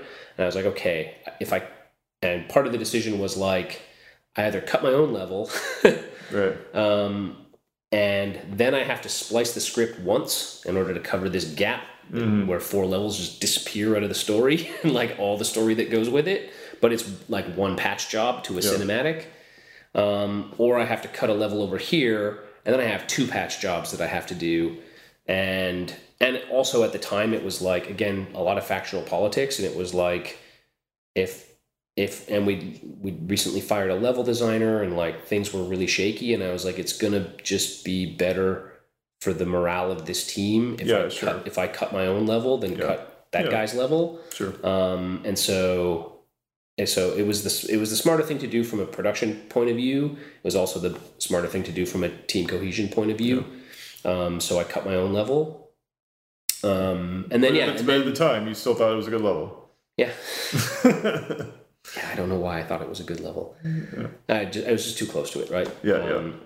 I didn't, and then I guess so. I don't know how far we want to jump ahead, but then when I went to work on Chaos Theory, I went on as the lead level designer and script writer, and I think having to oversee all of the levels and work very closely with all of the level designers on all of their levels, even though maybe I never really thought it, there wasn't a moment where I realized that level was bad, but having to make lots of cuts and lots of changes and work with level designers smarten up. Like, this part isn't fun. It isn't good. It's not working. Like, your idea was interesting. We tried it, but we're changing it. Like, we have to work together to make it awesome.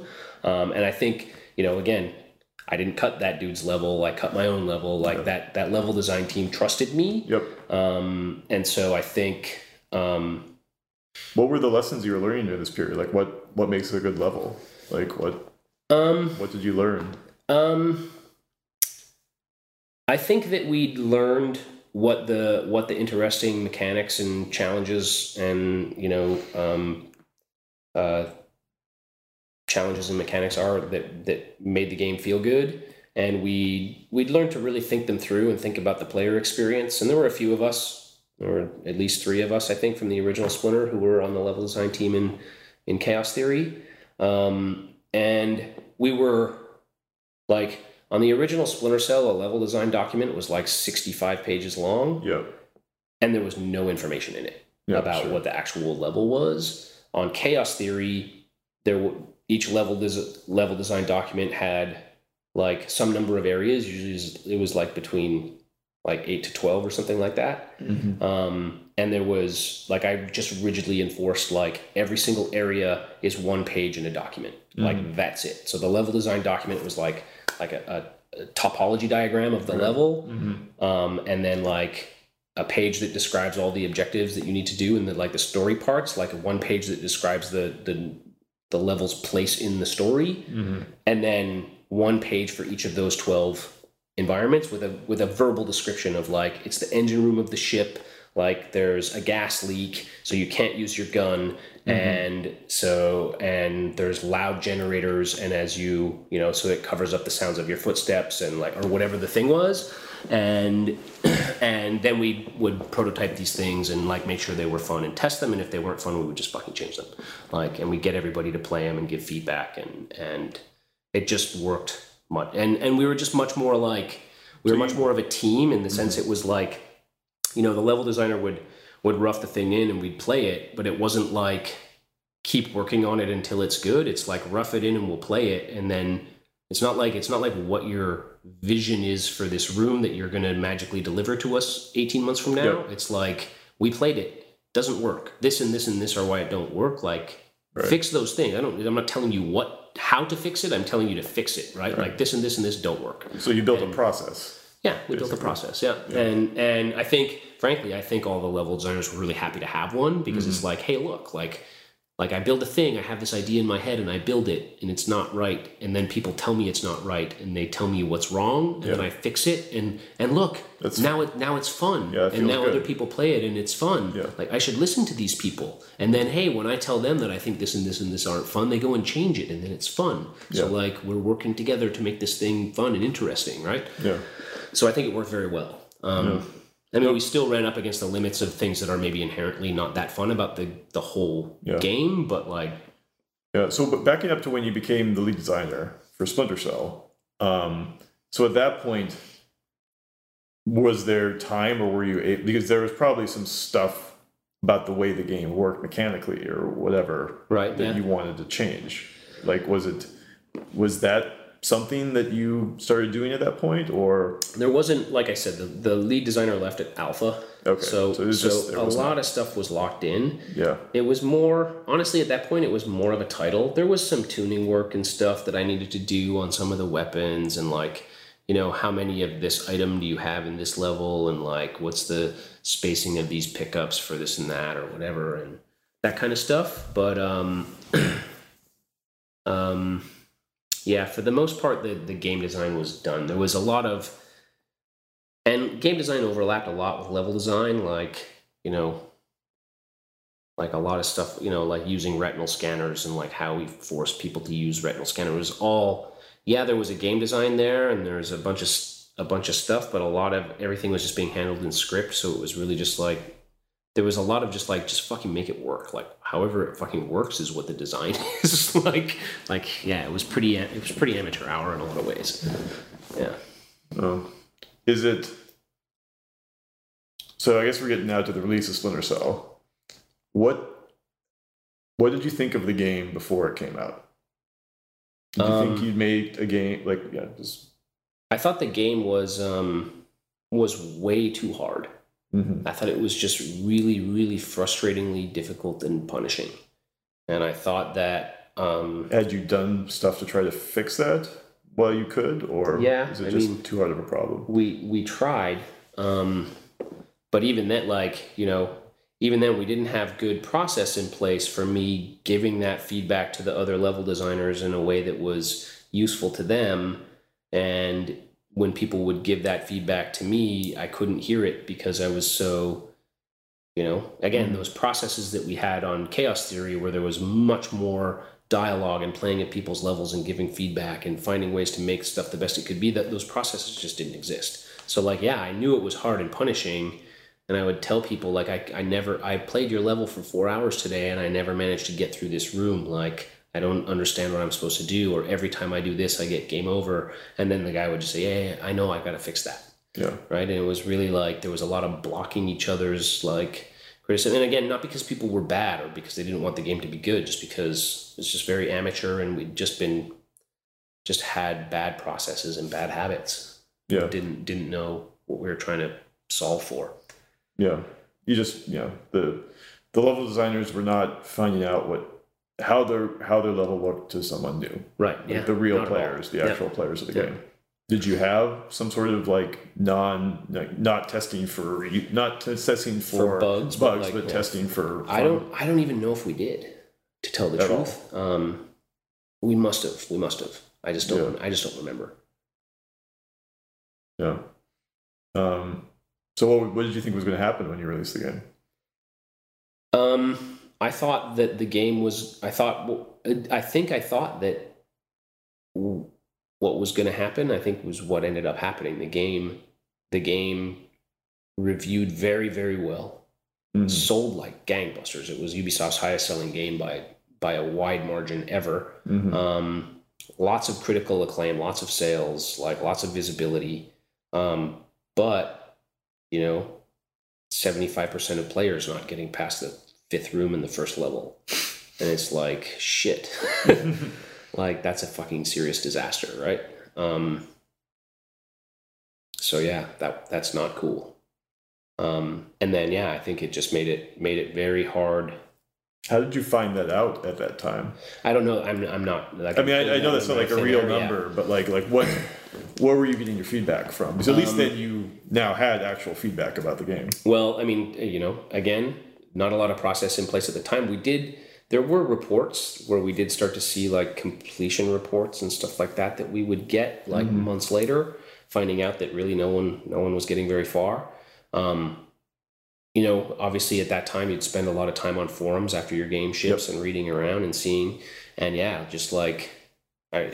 don't remember the numbers or exactly, but realizing how many people on the forums were just getting blocked by really obvious shit, in literally 5 rooms into the first level of the game. It's that's my fault. People aren't getting out of that house across the street because the zip line that they have to get to from here is super awkward and you can't really get to it, and it's practically invisible against the night sky. How and there's how in the world are you supposed to know that it's there? People had told me this a whole bunch of times. I've done everything I could to make it obvious, except make it obvious. You know what I mean? Yeah. So yeah. Wow. Yeah, I mean, probably thousands of people were blocked by a fucking zip line off a balcony somewhere. Yeah. So, So you're in a strange position of releasing your first game, which was critically acclaimed and commercially successful, which is great. I mean, that's the ideal. dream, basically. Yeah. But you were not happy. Yeah. Yeah. I mean, first of all, were you happy, just as a person at that point?